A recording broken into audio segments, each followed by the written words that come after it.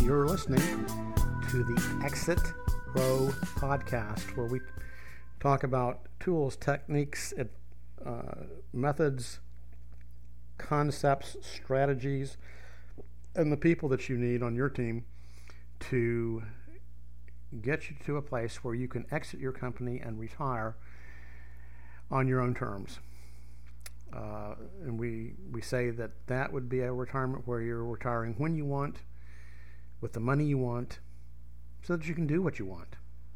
I'm Frank Warren, racer, Keurig coffee junkie, and bow tie wearing exit planning ninja. Most of the time in these podcasts, we're going to be talking about strategies and techniques and tools and the types of advisors that you need, with a view towards you leaving your company on your feet, not on your shield. But what happens if it's the reverse? What happens if you do leave on your shield and not on your feet? And by that I mean, what happens if you die suddenly? If you're disabled to the point that you cannot come back into work, if you're too sick, maybe because of COVID-19, you're out for an extended period of time, and maybe forever. That is one of the primary things that kills a lot of small businesses. If you become disabled or you die and you are the principal and the owner of a company, in many cases, if not most, the value of your company is going to plummet by 2/3, and that's generous. It could be even more. And then you're going to have people who are a little on the skittish side. Those people are going to be on a list that includes maybe members of your management team, your employees and other associates, vendors, bankers. All those people have terms and agreements with you that they may not be quite so willing to keep in place long term if there's a chance that the cash flow of the company is going to be impaired for a long period of time, and maybe a period of time that is so long that the company cannot be sustained. So, what do you do? I've got an article on LinkedIn, and I will link you to this, where you see the podcast itself. It is an article on how to keep your rats on the ship. Because rats are very sensitive on ships. If they sense that there's danger, they will jump the ship. It's sort of like that. They see it coming. Well, you're going to have to incent the rats, give them a reason to stay on the ship. And one of the best ways to do that is with what is referred to as a stay bonus plan. In a stay bonus plan, there are installments. A lot of times the bonus is equal to a year or more of annual earnings, and it's paid out at points where in the calendar where the employee has stayed with the company after a disabling event or a death of you, the business owner. When you sell a business normally and you go into the retirement that you want, most of the time, in order to keep the value of your company higher and to get a higher price for your company, you will want to consider using a stay bonus plan so that those people stay with the company and they don't jump the ship when you have retired. But what happens if you retire early, so to speak, because you have died or you've become incapacitated? Some kind of a monetary incentive like that, a significant one, is going to keep them on board. And your exit planning team, an exit planning advisor, maybe in conjunction, collaboration with your other advisors, can help you to craft and fund a plan of attack that will keep as many of those key people on board as possible in the event that you've sold the company, hopefully, if you exit that way, or keep them on board in the event that you have died or become disabled to the point of incapacity. Now, concurrently, if you are not able to run your company for an extended period of time, what's likely to occur, and I rarely have seen this not to be the case, is that Monday morning rolls around. Like, let's say you go home for the weekend and you tell everybody, I'll see you on Monday, but you don't see them on Monday because you're not in the office anymore. When I ask clients and potential clients what happens in the event that situation occurs, most everybody says, well, everything's it won't be a problem because these people know this and these people know this and this person knows this, and they can instantly plug and play, and things will go along just as they always have. And it's hard to illustrate, but to people who are so confident, you almost feel badly about saying that's not what's going to happen. But you ask the Captain Obvious questions: what do you have in place that will give your banker, your vendors, your customers, anybody else that could be important to the existence and the continuance of the business, comfort that these people that you say will have the authority to do so have that authority? It's not just as simple as it's going to happen because you want it. There are things that you have to actually structure in place in advance. And then also it's important to ask yourself the question, if a crisis like that occurs, is everybody informed of what their jobs are in a situation like that? I mean, really informed, not hope that they're going to be able to put it together, but are they really informed and trained and prepared for the contingency of you not being in the office for a long period of time, maybe forever? If you can't answer in an affirmative manner that is the case, and you can't specifically show me or anybody else who might want to ask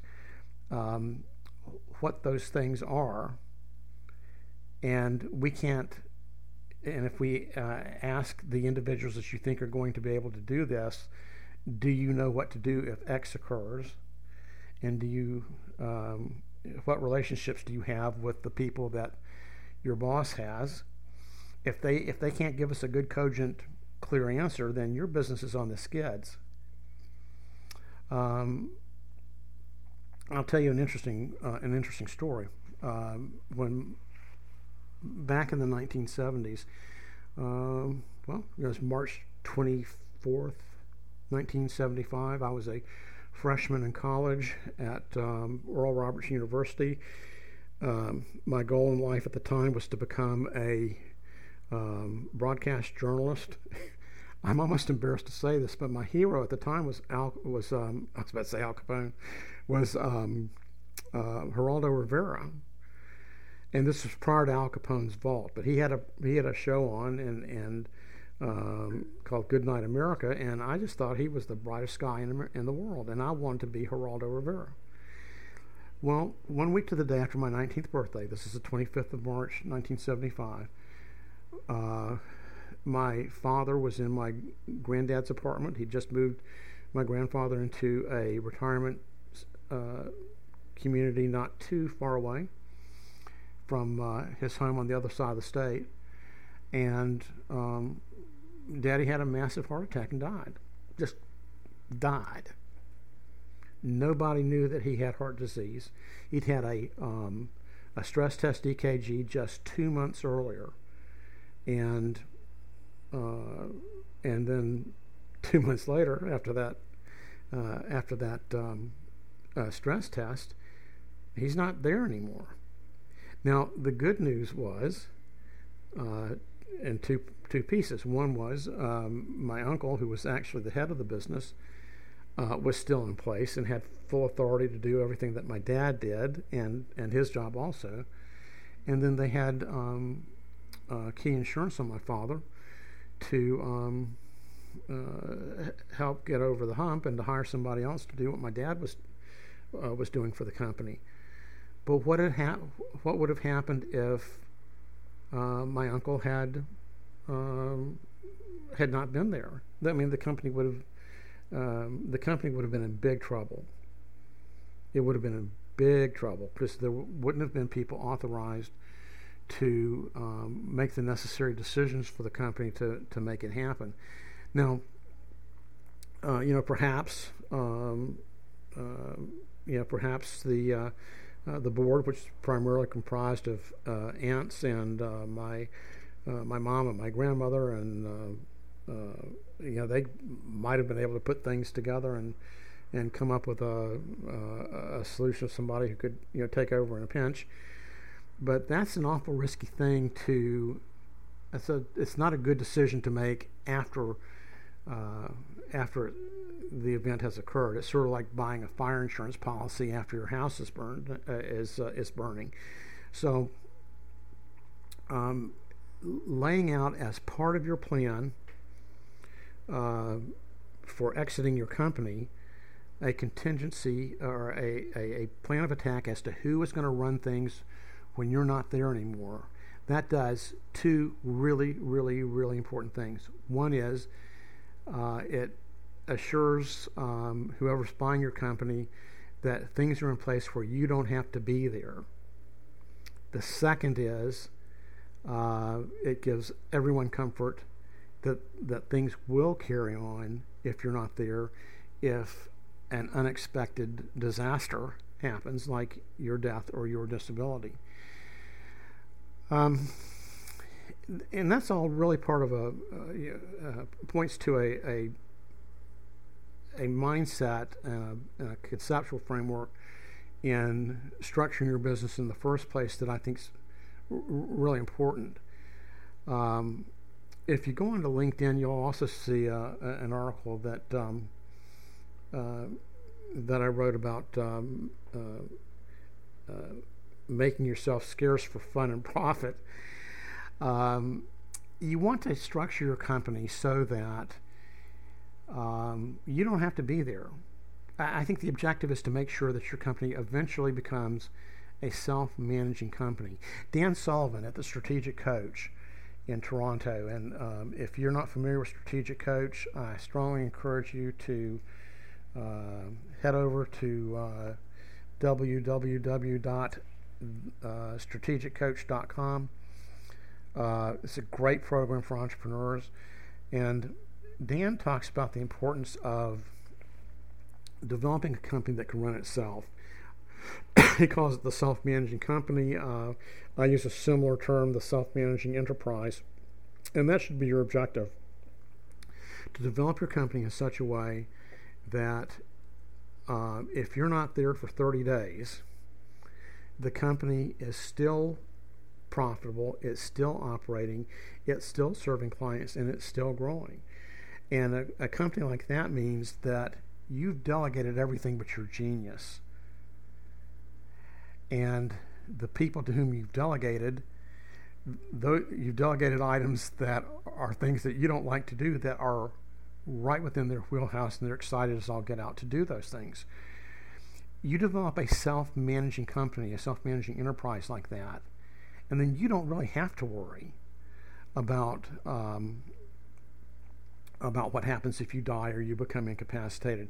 You're going to be able to take more time off, and we're going to talk about this in greater detail in a future podcast episode.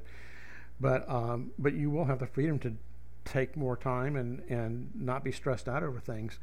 And it's almost like sometimes we as entrepreneurs feel like our burden in life is to suffer, And so if we're not staying up all night for no particular reason, but just because we think we're supposed to, we think that the only way that it can be done right is if we do it, we are really setting our companies up for disasters. Because if it's a situation where your company can't run without you and you aren't there, then your company's not going to run. And is that really what you want? Now, I don't think that it is at all. So develop those skills and talents and tools and techniques and gifts and graces in your people, so that you're not riding herd over everything that they do. You tell them what it is that you want them to do, give them some basic instructions and training, and then give them the salute to their self-worth and talent of letting them do the job, and you get out of the way. Because if you don't do that, they're going to be looking over their shoulders all the time, and you don't want them looking over their shoulders all the time. You want them concentrating on the job at hand. It's sort of like when I'm racing, and I haven't gotten a chance to race in a lot of years. I'm planning on getting back into motorsports next year myself, and but one of the things that I just love to do is to be attacking the track at speed, and just to be concentrating on trying to create as beautiful a lap as I possibly can, and be as consistent as I possibly can. When I do that, if I'm in a racing package where I've got a radio, I a lot of times will tell whoever's in our pits, when it's my turn to drive, don't talk to me. I just let me do my job, and then tell me to come in. And that's the way it ought to be with your people. Hire slowly, fire quickly, develop the right kind of talent, and let them develop and do the job that you've asked them to do. And then as you've developed that talent, that's when you're also going to start making sure that you've empowered and authorized the right people, and made sure that each team member knows who they're working with, and who's calling the signals in the event that you are not there anymore, or you're not there for a long period of time. And hopefully, again, if it's a great self-managing company, you've done a great job of getting things put together. You're going to be taking time, extended amounts of time away from the company, because you're doing things that you want to do. And it's a great way to even prepare for retirement. And that kind of company, particularly if you decide to sell it to a third party, is going to be more valuable. And you're less likely to have a contract, in your contract for your sale. You're less likely to have an obligation that you have to stick around for a number of years and get part of the proceeds in installments until a particular term of time has passed. So think about that.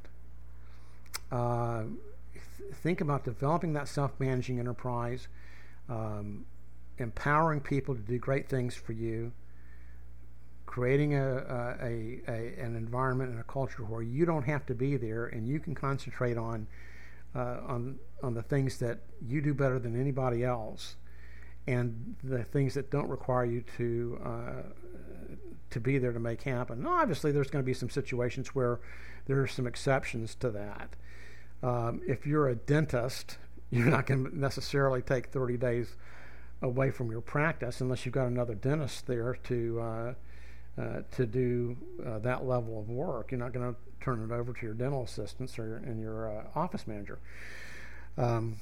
Now, that's also going to have a critical play as you've developed a self-managing enterprise. It's also going to mean that your stay bonus plan is more likely to do the thing that you want it to do, because everybody's confident. They say, yeah, not only am I getting this money to stick around, and it's being and we appreciate that recognition, but we know that Bob doesn't have to be here for us to make things happen, and for the company to profit, and for us to be able to serve clients and customers. So think about that. What can you do to make your company a self-managing enterprise? What kinds of things can you do to incentivize your people to stay in the event of a death, a disability, or a transition to another owner? And you do that, and you have one of the most important elements to a successful business exit taken care of. So, hey, thanks for hanging with us. I'm Frank Warren, and our company, Seabrook Wessex, is a South Carolina-based exit planning and business consulting firm. Our big focus is exit planning, and related to that is the development of self-managing enterprises, as I've mentioned on this podcast episode. So people, have a great weekend and keep having fun on the road to world domination.